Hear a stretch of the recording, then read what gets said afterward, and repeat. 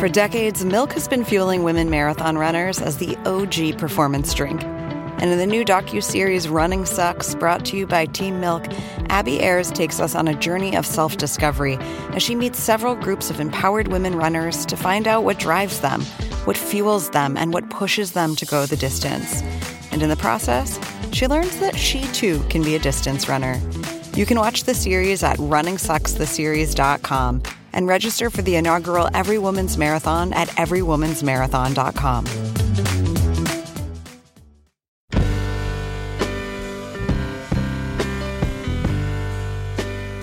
Hello and happy 2018, everybody. This is Evan, your long-form podcast co-host.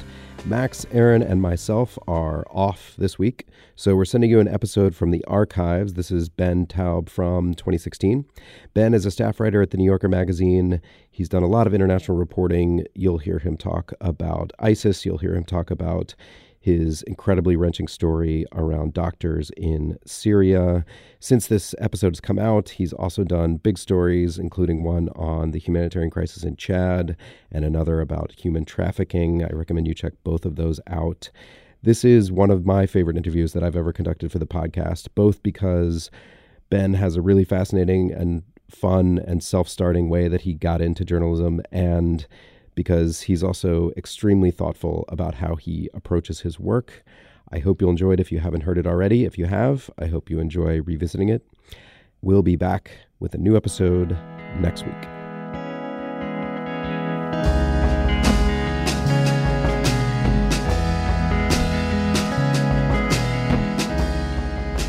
Okay, Ben Taub, welcome to the podcast. Thanks for having me on. Yeah, thanks for coming in here.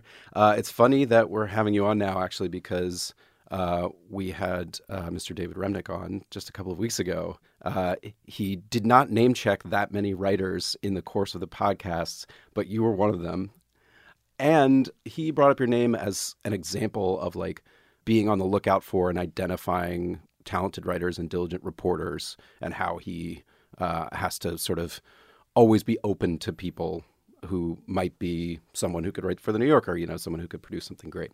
And so that leads me to want to know how you got to the point where you got identified in that way by someone who then pointed you out to David Remnick. So I think it would be really interesting to know, because you're at the early part of your career, how this career kind of like got going to begin with. Well, in 2011, during the Arab Spring, I made a very rash decision that I don't regret at all, which was I was a sophomore in college, and I had met this girl who was a few years older, who was moving to Cairo for the summer to work for a refugee rights organization. And her plans had, ossified long before the Arab Spring, but she was going to go irrespective of what was happening. So this was right after the Arab Spring. This would be the summer after the Arab Spring. Exactly. And her workplace was 2 blocks from Tahrir Square. And her apartment that she was renting was half a block from the Ministry of Interior, right around the corner. And so it was an area of some excitement. Mm-hmm. And so I went to Egypt, and I didn't tell my university, and I didn't tell my family, because I was nervous about making them nervous. Egypt was on the front page of the Times every day with, quite scary pictures. And I had never been outside of the U.S. or Western Europe. And I sort of primarily went to see her, but I also wanted to see what was going on.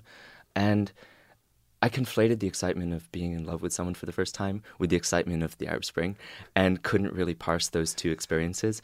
And, of course, the relationship sort of fizzled out over the ensuing months, but I retained this fascination with what was going on in Egypt.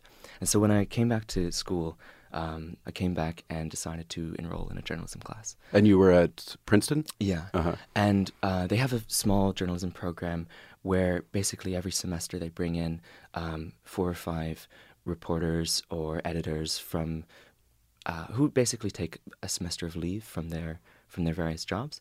And this semester they had Deborah Amos from NPR come in, and she covers the Middle East for NPR. And so I enrolled in her class, and I enrolled in an investigative reporting class with Joe Stevens from The Post, just trying to sort of find what I was interested in. Do you have any journalists in your family or in your background? I'm not aware of any, Yeah. no. My dad's a pianist. And I had spent most of college to this point thinking that I would want to become a musician or an actor, and also studying philosophy and thinking maybe that I would want to go to grad school for that. I was really captivated by moral philosophy. And so I took Deb Amos's class and sort of never looked back after that. She was someone who, after each lesson, I just wanted to live some approximation of her life. And she was a really kind mentor. And so I took a year off school after that and ultimately traveled to the Middle East, and she guided me a lot of the way. When you went to the Turkish-Syrian border for the first time, what was your sort of, in your mind, your stated aim? So essentially the plan was to try to learn about the war, but also to learn about how people report it. And so the idea was that I would live in this border town it was called Kilis. Mm-hmm. And so Kilis is a very, very small town. There were 2 hotels very close to each other that were just, absolutely dreadful places. My room cost about $12 a night, and it's about 3 kilometers north of Syria, and it's at a major crossing point for Aleppo. So all the jihadis, all the weapons that are shoveled across the Turkish-Syrian border basically go through Kilis crossing or through Bab al-Hawa, which is a few miles to the west. And I thought that I would just sort of hang out and meet people there, a lot of the time the intention was to meet journalists who are covering the war and who are going into Aleppo, and sit down with them over beers and talk about their security precautions, how they plan trips, what they look for when they're on the ground, how they work so that they don't endanger fixers or other locals that they encounter, and whether after a decade or 15 years of covering conflict, they feel as though it's taken a toll on them that is or isn't worth it. And so it's really, more than anything, trying to figure out whether this is something that I was cut out for, or whether it was something that I even wanted to do. And what I was really captivated by was meeting a lot of people who I felt shouldn't have been there, kind of in a way that I shouldn't have been there, but they were less aware of the fact that they shouldn't have been You there. wrote about some of these people for the Daily Beast, right? Yeah, there were a lot of people who were going into Syria for really dark reasons that they had difficulty explaining. Yeah. People that just kind of wanted to see violence, sometimes participate in it for no real reason, no ideological reason. Not necessarily fighters, but just kind of war tourists. And I don't know. There were a lot of really dark things going on in this town. And then later you wrote about meeting Steven Sotloff and, what happened to him. And was that summer that you Yeah, it was met that him? summer. So between March and June of 2013, ISIS started its trend of kidnapping. They kidnapped about half a dozen guys, like in May and June alone. And so I had resolved that I wasn't going to cross. I was just going to stay and try to understand this town. And there was a handful of Syrian guys who were bringing journalists in. They all knew each other. They all knew who each other were. Some of them trusted each other a little bit. Some of them purported to be friends. By the time Steven Sotloff came to town, I had been there for 6 weeks, and I had seen a lot of really close calls with abduction.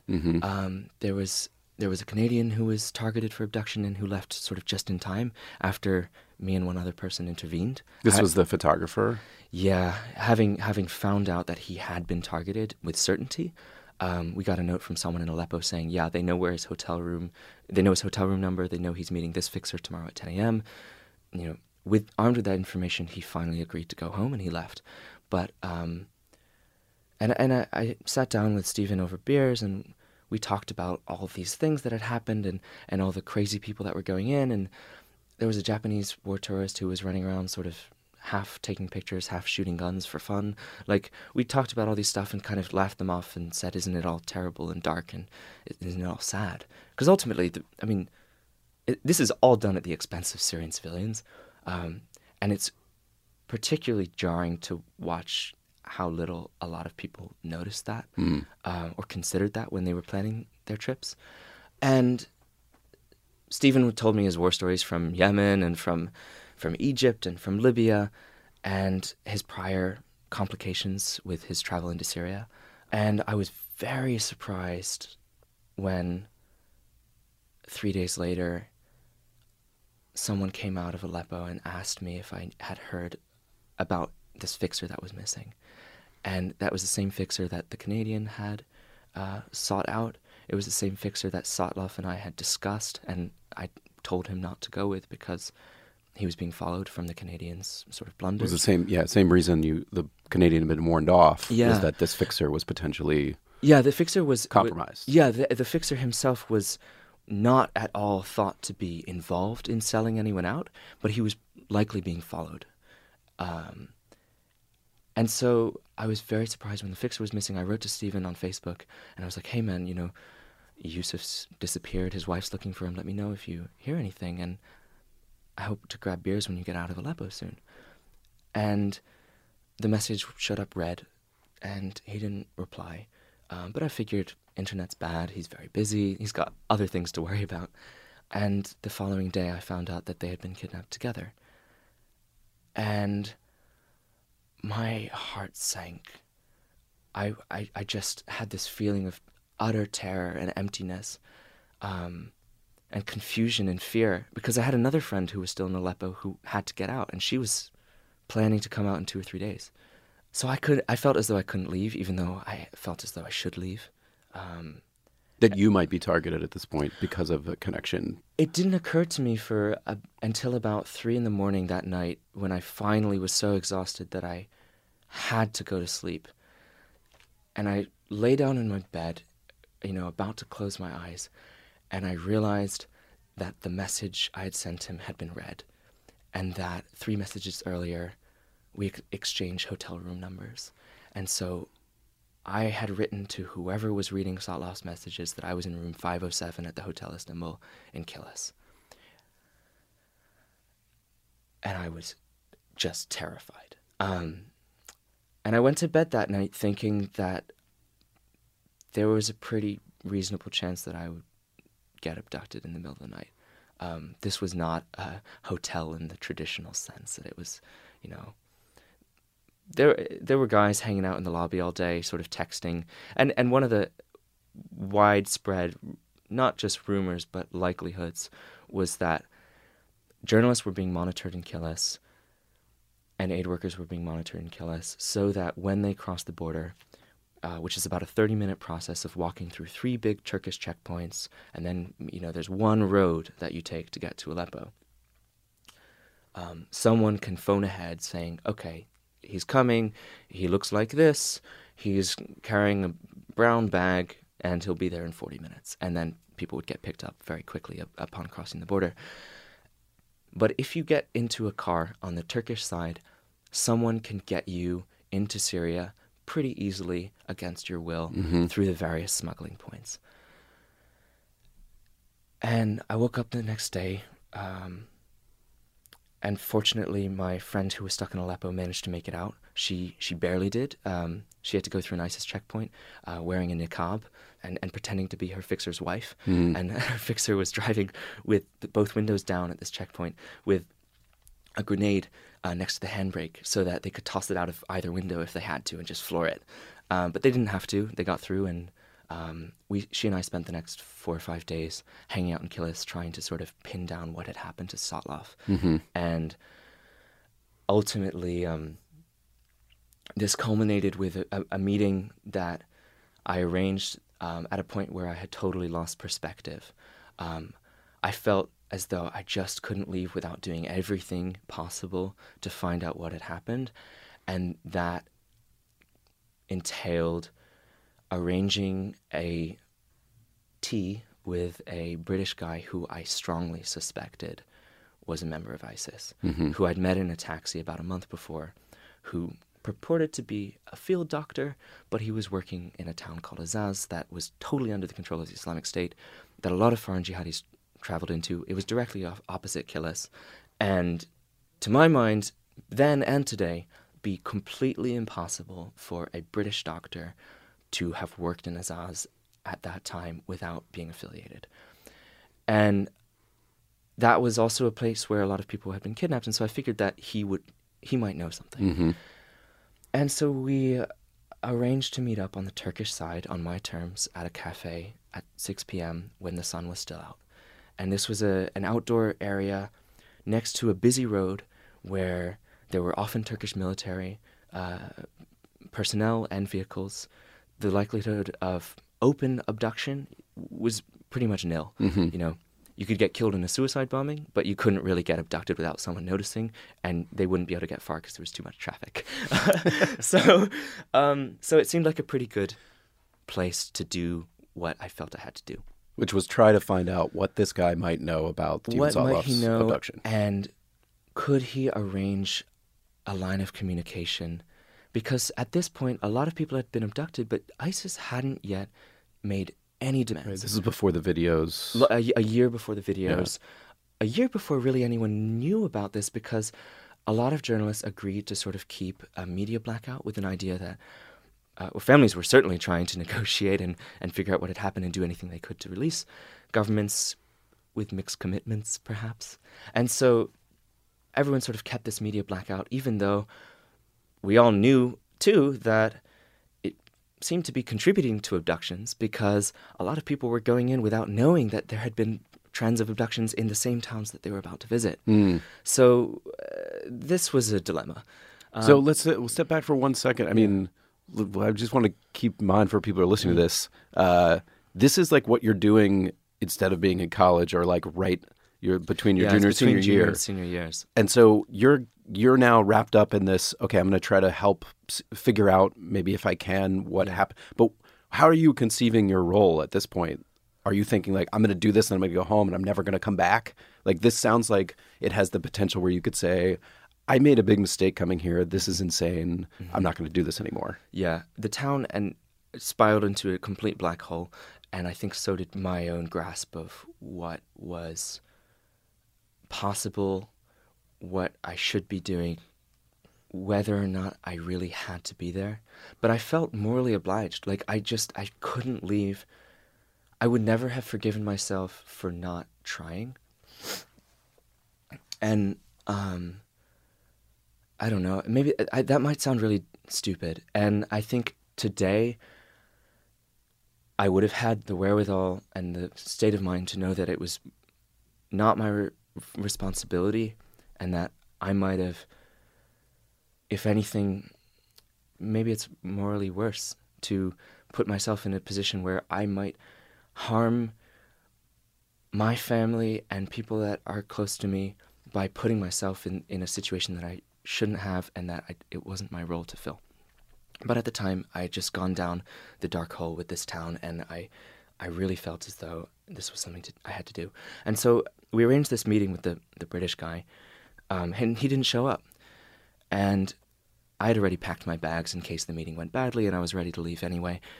And I was planning to leave that night anyway, when he called again, and he called me and he said, okay, like, we just had some difficulty crossing the border. I'm with a bunch of guys who, they've never met an American. They're excited to see you. We're going to come take you for dinner. We'll grab you, pick you up, take you to our place, Turkish side or Syrian side, doesn't matter, but come with us. And I was like, no. You can come to the cafe as you were supposed to, but I'm not coming with you anywhere. Ultimately, he agreed to come to the cafe, but I didn't like that he was with other people, because he wasn't supposed to be with other people. When he got there, I was deliberating with the other person whether or not we should go. And he called again. He said, we're at the cafe. We're parked outside. We're in the van next to the cell phone shop. Come get in the van. And I said, no, you get out of the van and we'll meet you at the cafe. And he said, no, get in the van. And we had this back and forth for 2 or 3 minutes, and then he started shouting at me, accusing me of, racism and Islamophobia for refusing to trust him. And I hung up, and they sped off. There were 2 vans, and I had the feeling that I had narrowly avoided an abduction. So that night I left. I went to Gaziantep, an hour north, and I basically hid in a hotel room up there, in a spell of darkness. And And then I had a Turkish friend who lived in a place in a beautiful part of the country on the Aegean Sea, and I spent 3 days with her there, just sort of recovering, unable to grasp what had happened. And then I had a very jarring return to Princeton 2 weeks later, where I was a peer academic advisor to several freshmen who had legitimate concerns about like majors and classes and like roommates who suck. But I had a hard time filling that role. And also, of course, I couldn't talk about what had happened because there was this media blackout. And so it was really hard. And my head and my heart were still stuck on the Turkish-Syrian border as I tried to reintegrate into school. So then where do you go from there? Do you feel like you say you're still caught up in thinking about it, but did you think, okay, now I'm going to consider what my journalistic options could be? At that point, I just couldn't stop looking at Syria. And it wasn't really, it was partially about the abductions, trying to figure out what had happened there, with no intention of writing about them, because there was this media blackout and I didn't want to write about them, really. I just wanted to understand what had happened. And so I started really studying ISIS pretty closely and following it very closely. But also, I had met a lot of Syrian refugees, a lot of Syrian guys. I've talked about fixers who were untrustworthy, but I met a lot of Syrian fixers who were really lovely, trustworthy people who had had their lives totally upended by this conflict, whose brothers and sisters had been killed or kidnapped by security services of the Syrian government. I just couldn't stop looking at Syria. So it was less about wanting to be a journalist than it was being completely unable to extricate myself from this situation. And I ended up going back to Kilis the following summer. After I graduated, I went straight back to Kilis. I spent another 2 months there. It was a totally different town. ISIS had been sort of routed out of the area by the moderate rebels. And so I was there working on a very specific project that was intended to be a piece of long-form journalism that ultimately I haven't yet written, but I think I'm probably going to. It was sort of an investigation into a very interesting con man who I became quite close to before I knew he was a con man. And I returned to Kilis to look into one of his stated projects a lot more closely. And I haven't decided whether or not I'll do anything on that. And what was the feeling among your family and your friends at this point about what you were doing? How did you explain it to people, and what did they think? I told my family everything about that period in real time. As the abduction stuff was going on, I checked in with them. I checked in with my 2 journalism professors, Deb Amos and Joe Stevens. I checked in with my philosophy professor. I told a few friends when I returned what had happened, but I couldn't. It was hard because I didn't know that many people going back to Princeton. Like, a lot of my friends had graduated. And so I was trying to make new friends, and that entailed going to parties at these eating clubs, which are in themselves like morally questionable institutions. And like, the dissonance between these things must have been quite extraordinary. It was jarring. It was very jarring, but I had spent the previous 3 years at this school, and I knew how things worked there, and I had been as much a part of that system as all of the students who now couldn't relate to what had happened to me on the Turkish-Syrian border. And so I didn't harbor any resentment for people for not understanding. I mostly was just grateful to the few people that I felt like I could really confide in for being there. And then at what point along the way did you say, I am also going to try out for a reality TV show? Okay, so that was... this is a bit of a chronological mess. So yeah, we don't need to keep to strict chronology. We just have to hit the highlights. But I'm going to say you're both the first person in over 200 episodes to say that their journalism career was commenced on the basis of a love, and then I believe the second part may also be a first.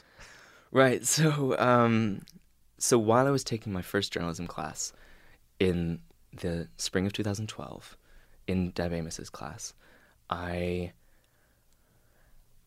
had spent the preceding couple of years, my primary extracurricular focus was learning how to sing, and secondary one was like stage acting, both of which I cared about a lot, and both of which I frankly miss immensely now that I am really not doing them.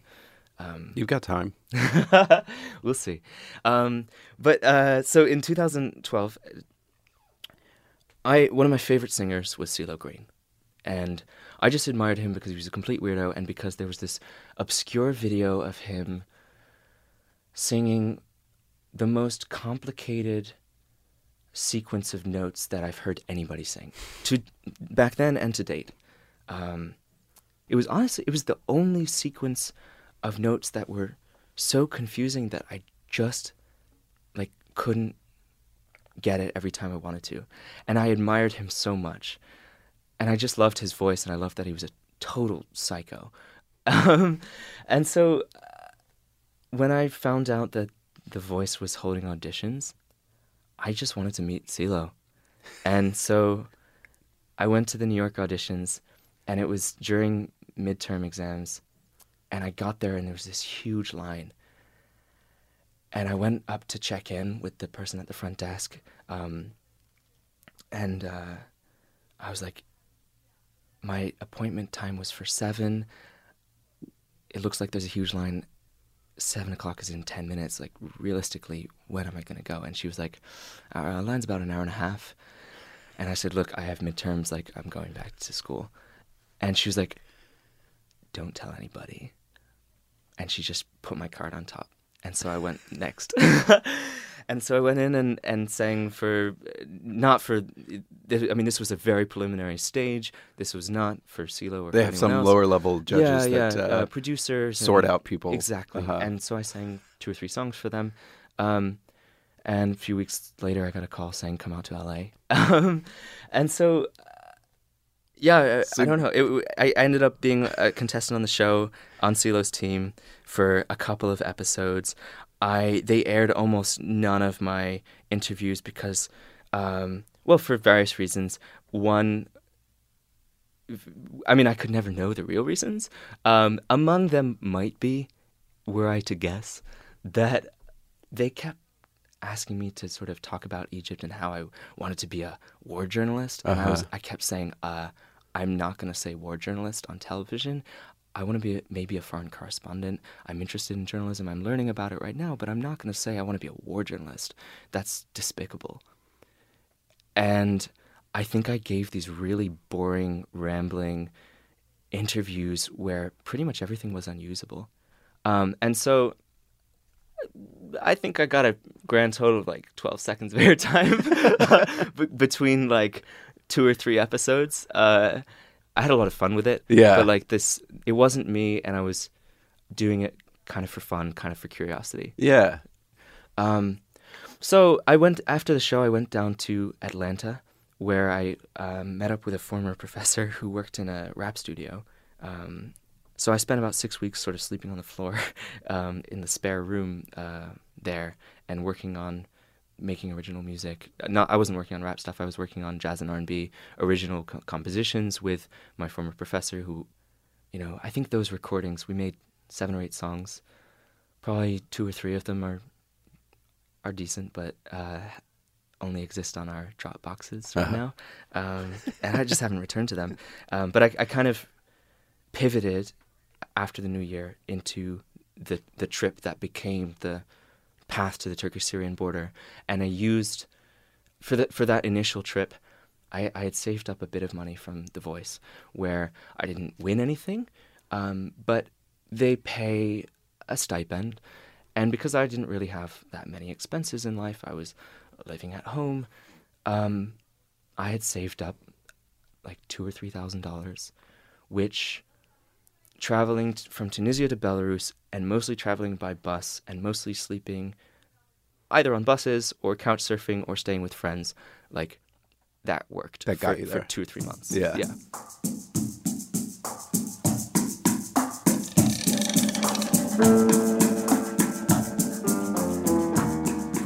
Our show is brought to you today by Tripping.com.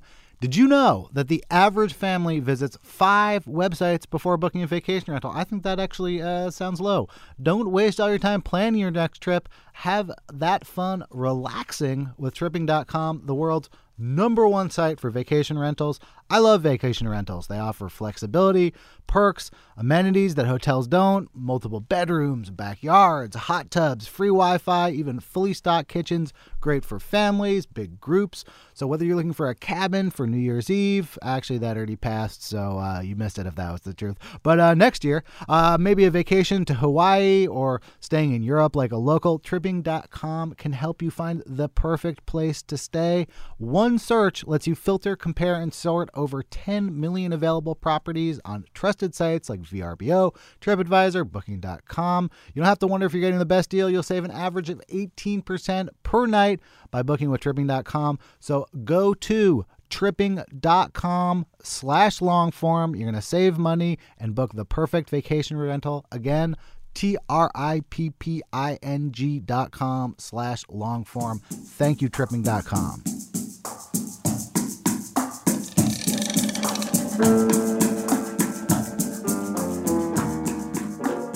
So then let's fast forward to how these stories came about.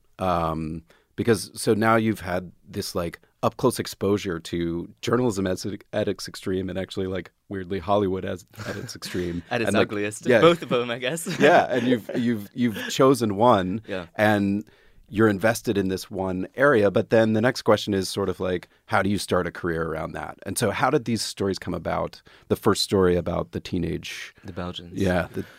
So during the summer of 2014, when I was back in Kilis, because by this point everyone knew about the abductions and ISIS had taken Mosul, although to be fair, the public didn't really know about the abductions yet. A handful of families had gone public. The beheading tapes hadn't been released yet. But no journalists were coming to Kilis. Like, no one was going to Aleppo because it was too dangerous. There was no reason to go to Kilis if you're not going to Aleppo, so no one came. And I was hanging out there for a while, and one day I was walking down the only busy street in town, and I spotted these 2 middle-aged white guys with backpacks who were clearly out of place. And so I went up to them, and I thought maybe this was sort of a remnant of the previous summer of 2 people that shouldn't be there. Like war tours of yeah, some sort. I didn't know. Or maybe they were very competent journalists who were just, had the contacts and the logistical expertise to go to Aleppo and do it right. I didn't know. So I went up to them, and I just asked them, I was like, what are you doing here? How do you, at this point, do you introduce yourself? I'm Ben Taub, I'm a reporter. No. I just said I was an aspiring journalist. I was, because on the off chance they were real journalists, I'm not gonna want them to call my bluff. I was like, look, I'm an aspiring journalist. I'm living here. Like, I've seen almost no one that's not Syrian or Turkish in this town. What are you doing? And they said they're from Belgium. They were fathers of young ISIS recruits, and they were planning to go to Raqqa to try to negotiate with one of their sons to come home. And this was the strangest thing I had ever seen in Kilis. But to be honest, I was really distrustful of one of them in particular because he seemed very volatile. He was spouting all these conspiracy theories about the formation of ISIS, that the U.S. and the Israeli intelligence services had been involved. And this is a conspiracy that's continued to circulate throughout the region since, but it was strange coming from a European. But I took a couple of portraits of him in a supermarket and of his passports that showed all these Turkish and Syrian stamps that he had clearly actually crossed, because also people lied all the time and I didn't really know if he was telling the truth. But the other father seemed more even-keeled and reliable and trustworthy, and I took their email addresses and I stayed in touch. And then I went to grad school about 3 weeks after coming back from the border. I went to Columbia for journalism school. And there's like 2 programs at the journalism school. One is the main journalism program. One is, that's the MS program. The other is the MA program, which in theory, is for journalists that have a few years of experience who then want to sort of delve into a specific subject expertise and then emerge with a long-form piece of writing that they can pitch around or take a sort of next step in their careers. I had no career. It didn't really make any sense for me to be doing that track, but I had to do this 10,000-word project, the thesis project. And I was very fortunate to be paired with Steve Cole, who I think because of subject matter, I wanted to write about ISIS or Syria or maybe Europeans joining ISIS. I didn't really know.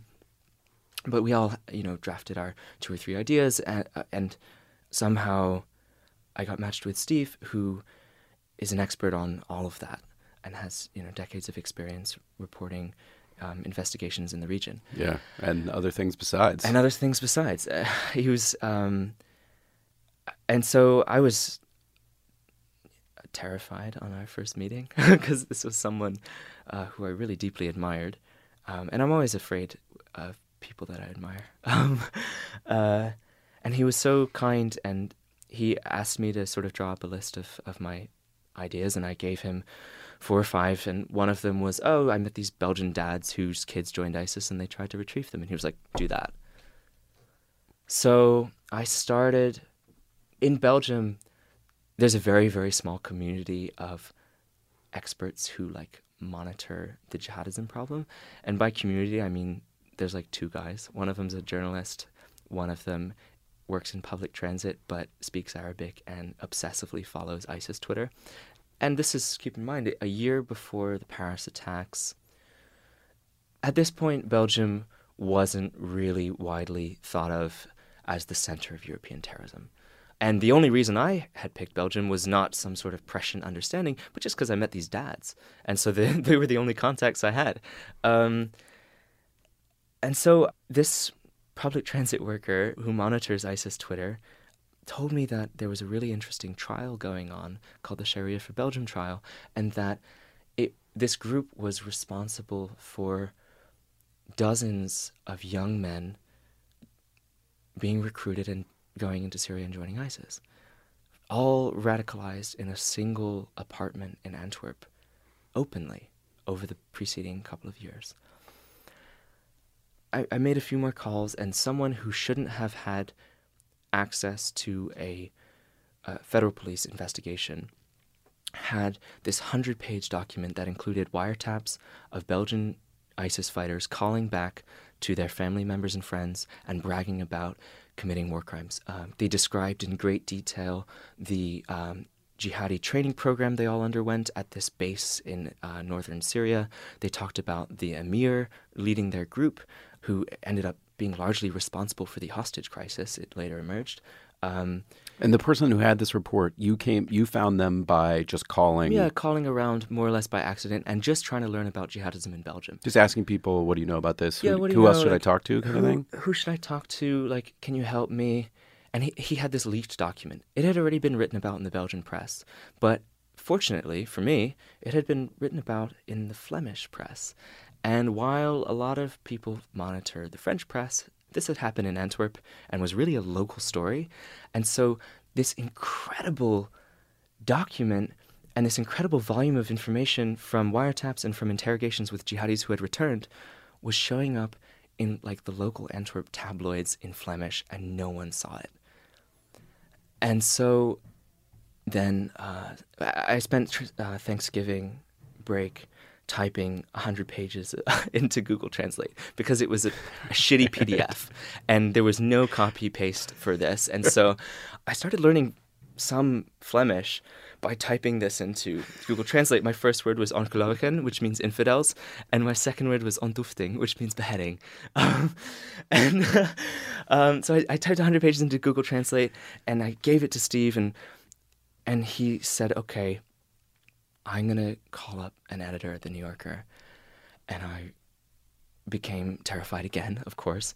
And I remember I got on the subway to go home, my heart pounding, thinking of every way in which I'm going to fuck this up. And when I got off the subway and I finally got cell phone service, I had this email that said, "Hi, David. Hi, Ben. I think you should meet." And I had no idea that this was going to be with David Remnick. An editor at the New Yorker. I'm gonna just contact an editor he's over an there. editor there. He is an editor there.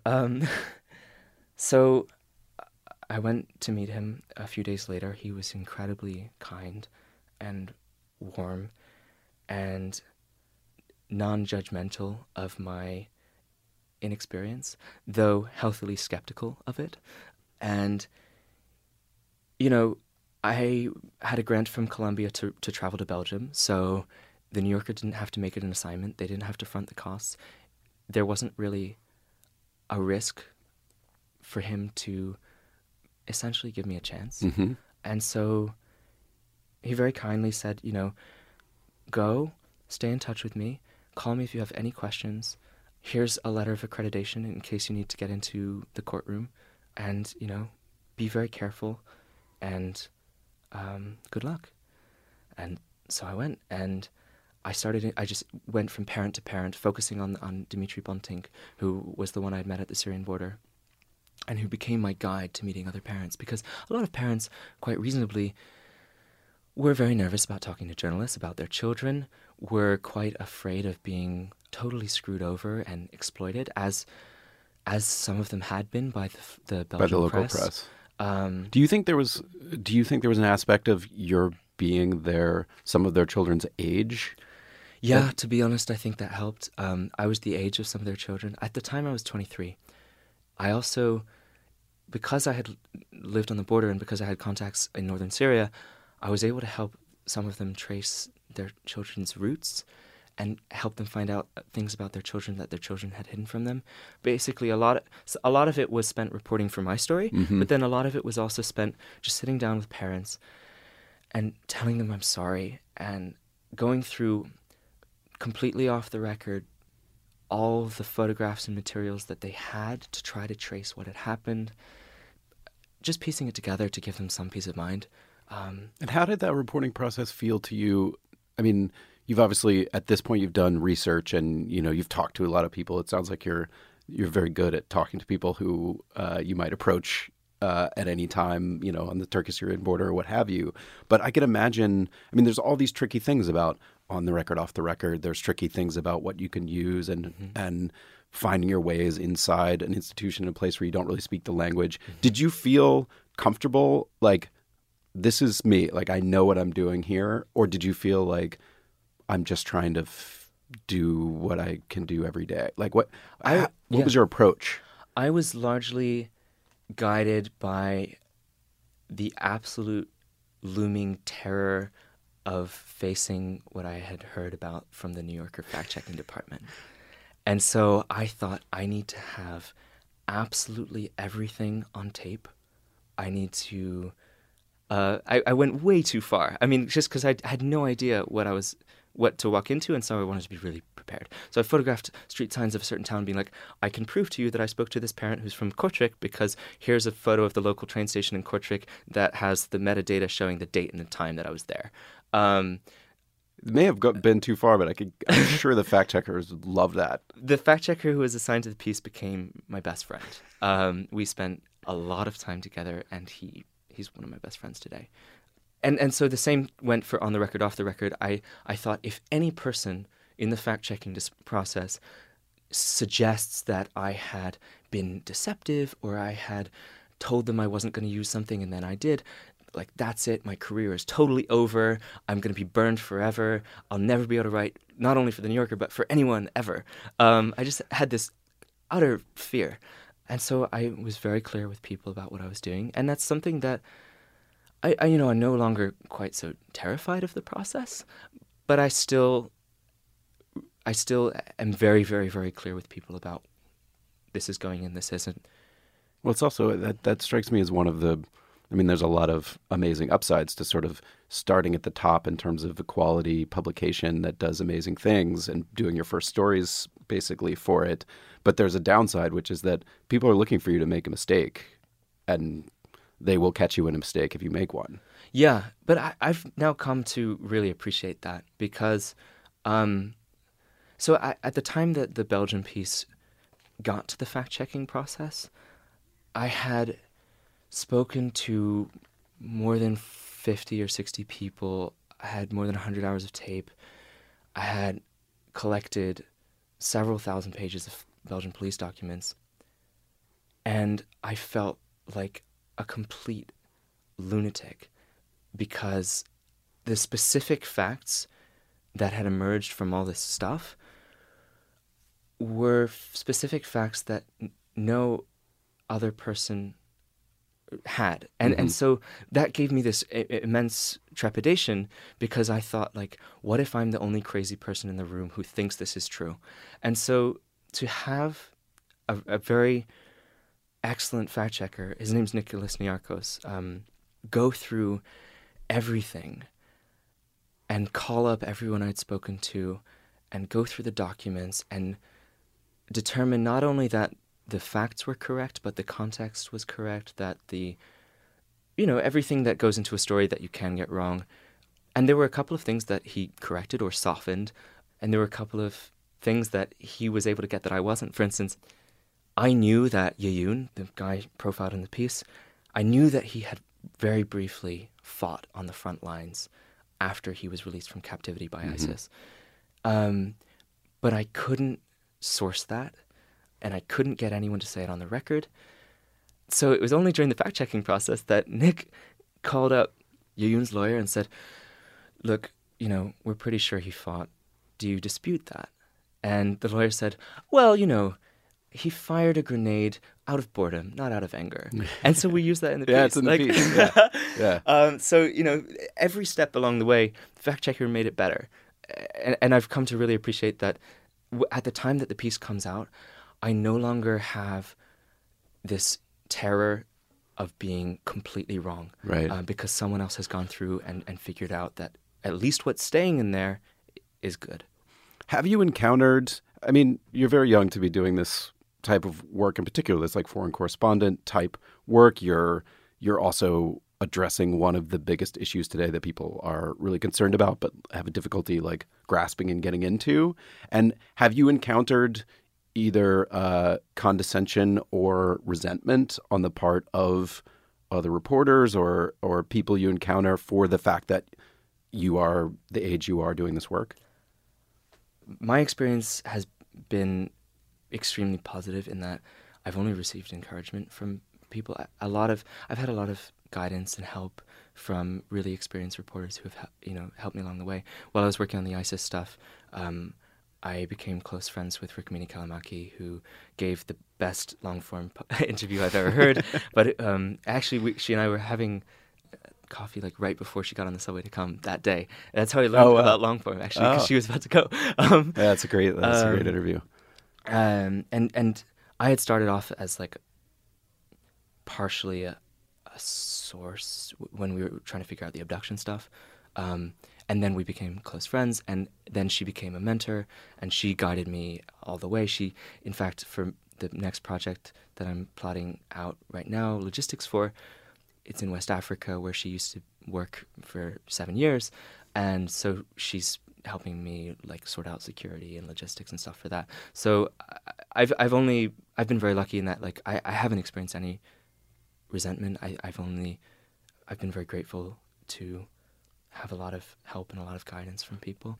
And a lot of people are doing much more serious work on a much more aggressive time scale than I've been doing, who are also my age. I don't really like talking about myself. Can we move on to like the stories themselves? Yes, we Okay. can. So you've done a bunch of coverage of ISIS in Syria online, but you've written two of the longer features, like magazine features, one about Syrian doctors, one about the Assad files. I want to ask you a little bit about both of those. Sure. I'm curious, once you had the first, did the Assad files, did that come to you, or is that something you were tracking for a long time, trying to get a hold of? I had thought I might try to profile a prosecutor. His name's Stephen Rapp, and he used to be the U.S. ambassador at large for war crimes, and he had spoken very passionately about accountability in Syria, both during his tenure and after he resigned. And so I got in touch with him initially to talk about accountability and to talk about the Caesar photographs, which is this large collection of police images that were taken by a Syrian photographer for the military police to document the corpses of detainees who had been killed in security and intelligence facilities. And on my very first phone call with him, he mentioned that there was a group of investigators who had smuggled 600,000 Syrian government documents out of the country.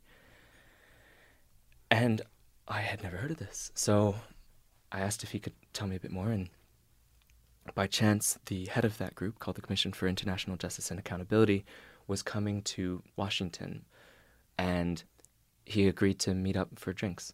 So I went down to Baltimore, because Bill Wiley, the head of the group, despises everything within the Beltway. So he wanted to stay in Baltimore, even though his meetings were in Washington. And we sat down for 3 hours, and they had already been written about in The Guardian, but they hadn't allowed anybody to look at the actual evidence. And there were it was complicated to arrange that. For one, I couldn't mention what country they were based in the piece for security reasons. Mm-hmm. And so I told my editor, Willing, about this, and he was very encouraging, and basically the next week I took off for Western Europe. It was a really strange and lonely time. Because of the arrangements and precautions to protect their organization. And its location and... Yeah, I couldn't make any friends. I couldn't talk to anyone who wasn't related to the story. So for 2 months, I hid in an apartment. I had one friend who lived in the city who was also a criminal investigator and prosecutor, so I could talk to him. So I saw him all the time. And then apart from that, I was just all the time in the offices of the CIJA. It was a very lonely time, but it was also quite traumatic because I was going through these documents, a huge volume of documents, and taking notes on them. I can't go into the specifics of that arrangement, but they gave me access to everything I need. Did you have to have them translated? No. So because this group intends to supply all the evidence to an international prosecuting body, they had everything translated to a legally viable standard. Oh, wow. So I was so lucky because everything I looked at was in English. They had the Arabic copies too, so that I could see that this was, this matched up, and that, there's an Arabic-speaking fact-checker at the New Yorker from Egypt who would also be aware that, here's the Arabic if you want to double-check us. Yeah. So you're just spending your life in these documents. I mean, it is similar. Yeah. It's related to the question about the Syrian doctor's story, which was, that story sounded like it had videos that were absolutely just horrific and devastating. And in this case, it's, torture files, essentially. Yeah. And so what did that do to you? Yeah. Well, just on the torture piece, there's hundreds of witness testimonies just detailing the absolute worst thing. And the worst, kind of the part that's most traumatic about it is not necessarily the specifics of any individual case, no matter how horrific the crimes that happened to them, and no matter how many dead inmates and friends and family members they saw. It was the fact that all of these testimonies taken together corroborated each other and showed a picture of the hell that it really is. Because a single testimony is hard to believe. 10 testimonies saying the same thing, still hard to believe. Hundreds from all over the country saying exactly the same methods being used on them regardless of the security branch, the exact same methods of transportation between branches, the exact same people in charge of these branches.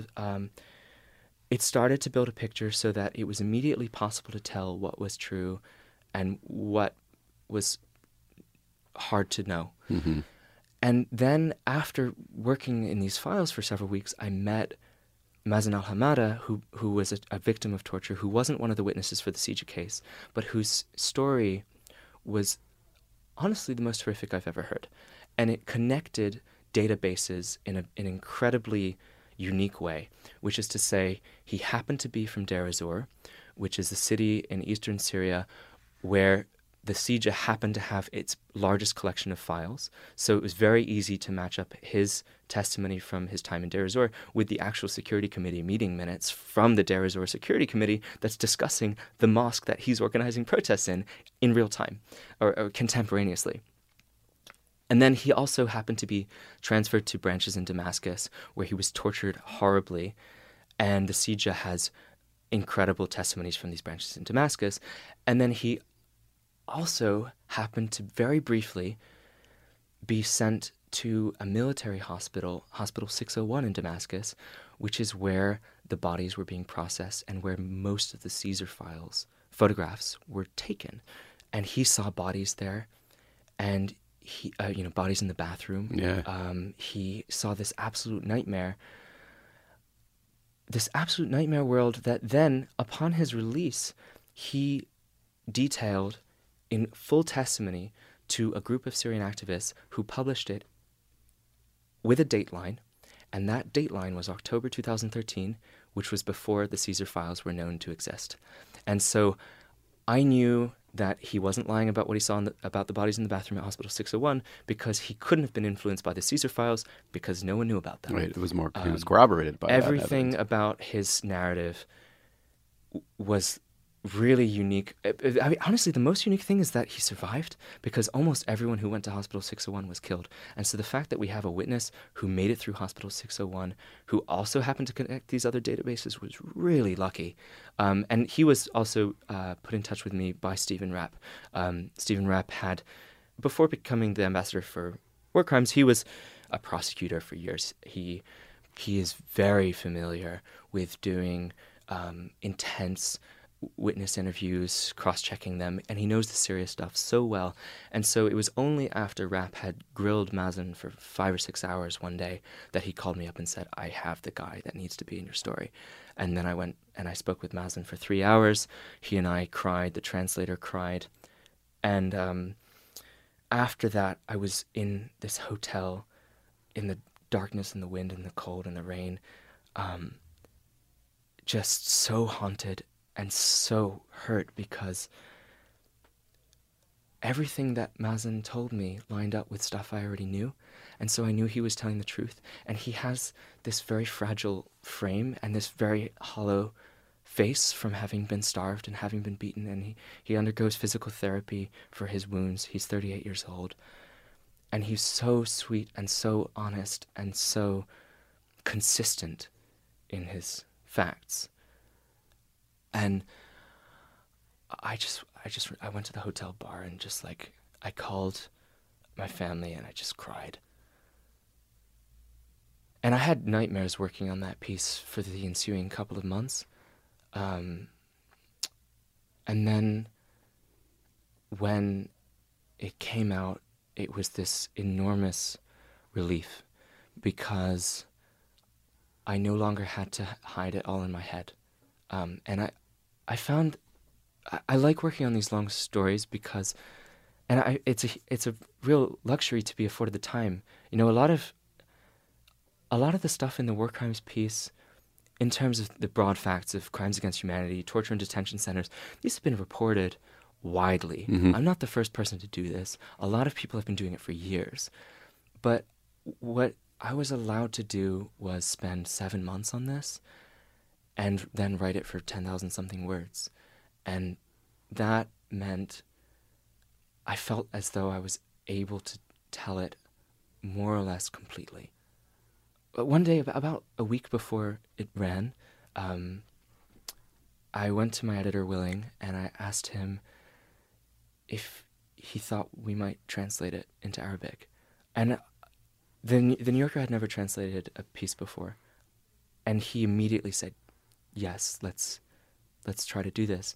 And we proposed it to David, who immediately also said, go for it. And so we had a translation come out about a day and a half after the English showed up. Mm-hmm. And it circulated all over the Arab world. And it was something that felt important to allow Syrians who knew better than anyone what was happening, but maybe hadn't seen the internal security memos mm-hmm. detailing why this was happening to them, to be able to read what was happening in Assad's highest level security committee, how they were coordinating the crackdown in distant provinces, and why it was that their relatives had been tortured and killed. And now you have, in 3 cases, gone sort of deep inside this country and what's happened there without having been there. Yeah. You've never been in Syria still, or I have you been in? crossed very briefly in 2013 on my very first trip. So I had gone like barely. You know, Yeah. I was 300 meters into Syria. I was never in the firing line. I was never on the front lines. I have never been to Aleppo, and the doctor's piece takes case primarily in Aleppo. So, as you mentioned, the doctor's piece relied heavily on videos. And that's something that sort of a method that, and it's more than an accidental method than a deliberate one that's kind of emerged out of these last 3 pieces, is that rather than going to a place that I cannot safely go in order to witness who knows what for a few hours or a few days or a few weeks, what I did was get access to enormous volumes of proprietary information that someone else had gotten that wasn't otherwise going to be public, that they didn't mind being public, or in the case of the Belgian stuff, just happened to already be leaked and had been published in the Belgian press. And that stuff shows infinitely more than I could ever find on my own. Instead, since I was profiling this Dr. David Knott, he had, because he was working to try to train surgeons who work in other conflict zones, he filmed everything. He often had a GoPro camera on his forehead as he did these surgeries. He came out of Syria over 3 trips, over 3 years, with more than 50,000 photos and videos. And so I went through them. And there were other things that were really deeply traumatic in that material, stuff that haunted David Knott more than his cumulative 20 years of working in other conflict zones all over the world. Cases where people would come in still alive. There was nothing to do to save them. A lot of them were children. And he said, as he started to cry in the interview, all you can do is hope that they die quickly. And one of these particular scenes was that he filmed was 5 siblings who came into the ward after a barrel bomb attack. There was a baby with no feet who let out a stifled cry and then died. Nearby on another table there was his brother whose guts were spilling out of his abdomen, who was silent and unmoving. There was a little boy who was just screaming, who had a little bit of blood on his forehead. He was the only one who lived. And Knott said this harrowing thing that I didn't put in the piece, which is essentially that when you have a child come in and they are screaming, you know they're going to live. And if you have a child come in and they're catatonic, they're the ones who are going to die because they've sort of passed this plateau of bleeding out and they can no longer, I don't want to get the medical stuff wrong, but essentially they cannot express the pain that they're enduring. And so this other boy gets dragged in 2 loosely connected pieces, carried by 2 medical workers, put on a table, flipped over. You can't tell what's front and what's back. His entire pelvis is missing. There's just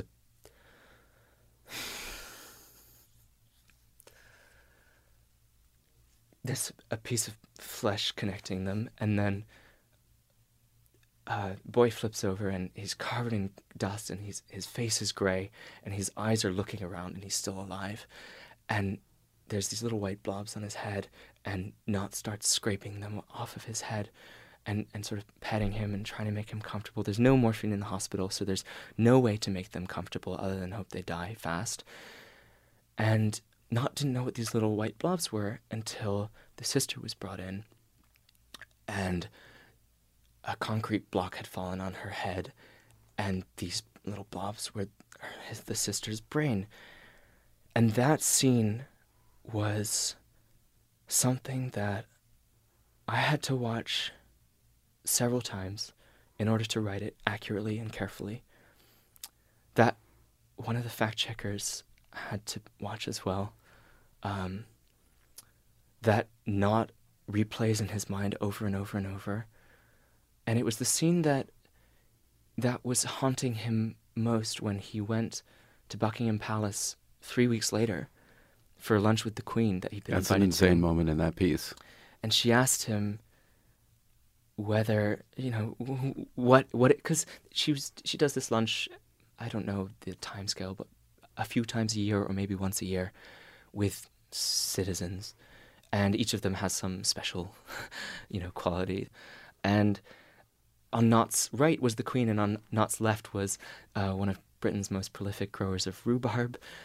And when the Queen turned to him and asked, like, who are you? Like, what have you been doing? He says, well, I'm a surgeon and I just got back from Aleppo. And she goes, how was it? And this scene of the children dying in front of him, with him being unable to do anything, was what just filled his mind. And he froze and he couldn't speak to her. And he was about to cry. And she called over the 2 corgis and invited him to pet the corgis. And so for the next 20 minutes, he and the Queen are petting her dogs silently.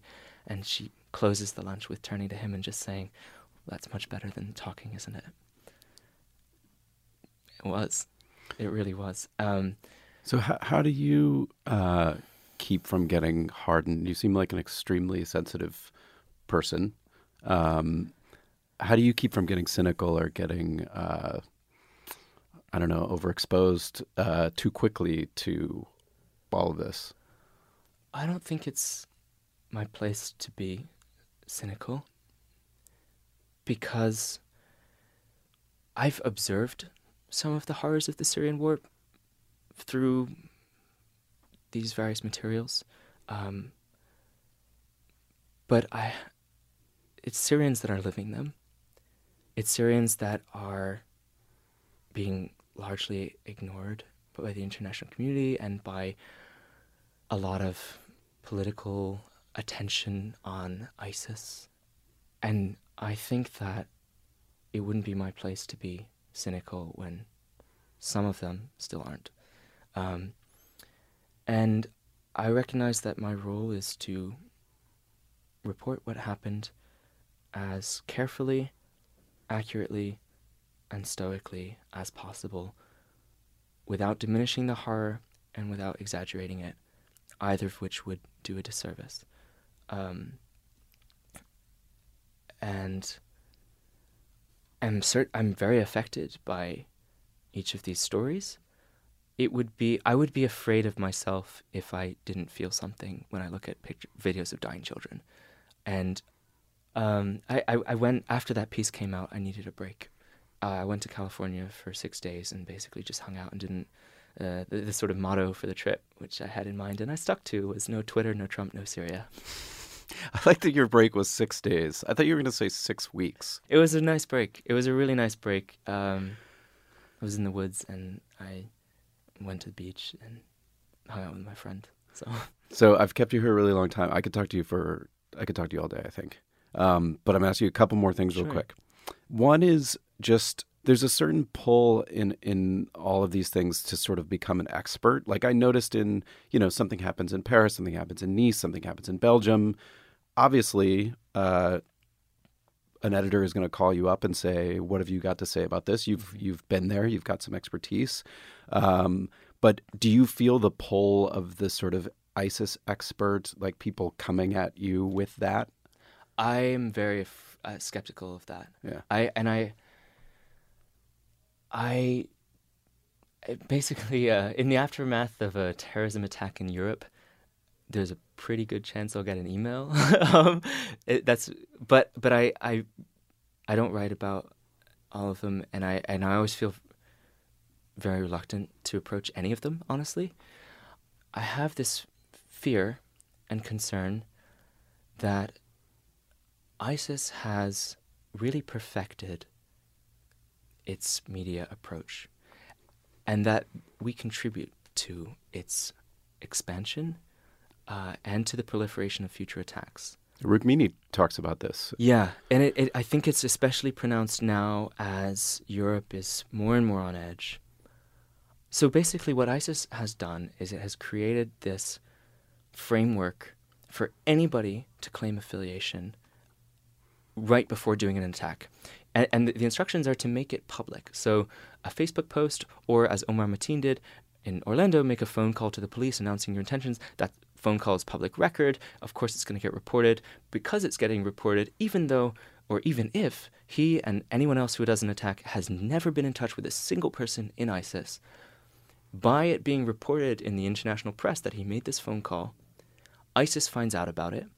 Then ISIS claims him, therefore affording him this ideological certainty that, by all accounts, it seems he didn't really have. It also guarantees more press for his atrocity. It guarantees that any loser can be spoken about by presidents and world leaders by not carrying out a massacre, but by carrying out a massacre in the name of a terror group. And I have this real concern about how we approach this and how we allow the group to proliferate its links, and allow domestic abusers and psychopaths to rend apart Western civilization and force intolerance upon actual Muslims in the countries they reside. And I think that it is really deeply important for reporters across the board and politicians, however unreceptive many of them may be to this, to just be so careful about framing, about even using the word terrorism, about using the word ISIS, and in the case that you do, explaining all the ways in which something is or isn't incoherent. Mm-hmm. So what, now that you've got this journalism under your belt, and you also, there's an outlet in the New Yorker that undoubtedly wants more of these stories from you. Like, what's driving you at this point? Like, are you driven by your curiosity in areas that are maybe outside of writing about Syria, or what's going to take you into your next stories and where you want to go next? Sometimes I'm driven by moral outrage, as I think was the case for some of the war crimes stuff. Other times, well, I don't have that much data to base this on because I've only really done 3 pieces. but Three's a trend. I think that I am looking outside of Syria for the next project. I'm attracted to things that might take a while. I think one of my favorite things about journalism is that, and particularly long form, is that it allows you to learn about some of the most interesting things in the world, or the things that interest you most in the world, from the people that know them best. I want to learn about battlefield medicine. I get the opportunity and an open door to speak to one of the world's best war surgeons. I want to learn about war crimes because of journalism, not because of anything else. I'm allowed to walk into this office that I shouldn't be allowed to walk into. That's what I love most, is just being able to learn about things that excite me or interest me or outrage me from the people who know more than anyone, and then trying as carefully and desperately as possible not to get it wrong and not to oversimplify whatever world that they live in because they have been generous enough to allow me into it for however many weeks or months. And also the fact that projects do take weeks or months and potentially, in some cases, years, but those have a concrete beginning and an end.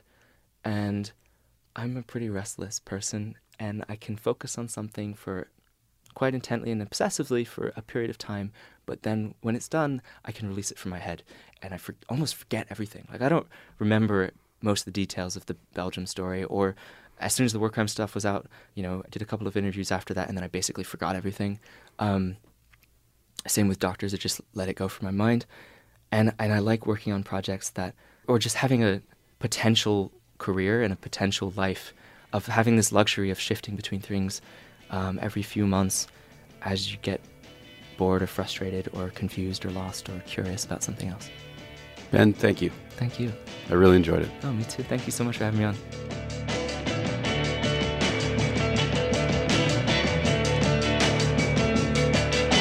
That's it for this week's Longform Podcast. I'm your co-host, Evan Ratliff. I want to thank Ben Taub for coming in for that conversation. And I also want to note that some of his reporting for the Assad Files, which was the New Yorker story about the Syrian torture files, was sponsored by the Pulitzer Center for Crisis Reporting. They're a great organization. They've actually funded some stories for the Atavist magazine as well. And he wanted me to make a special note to appreciate their assistance on that front. I want to thank my co-hosts, Max Linsky and Aaron Lammer. I want to thank our editor this week, Janelle Pfeiffer, and our intern, Courtney Harrell.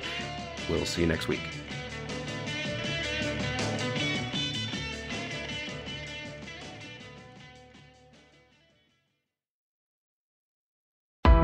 Why do you run?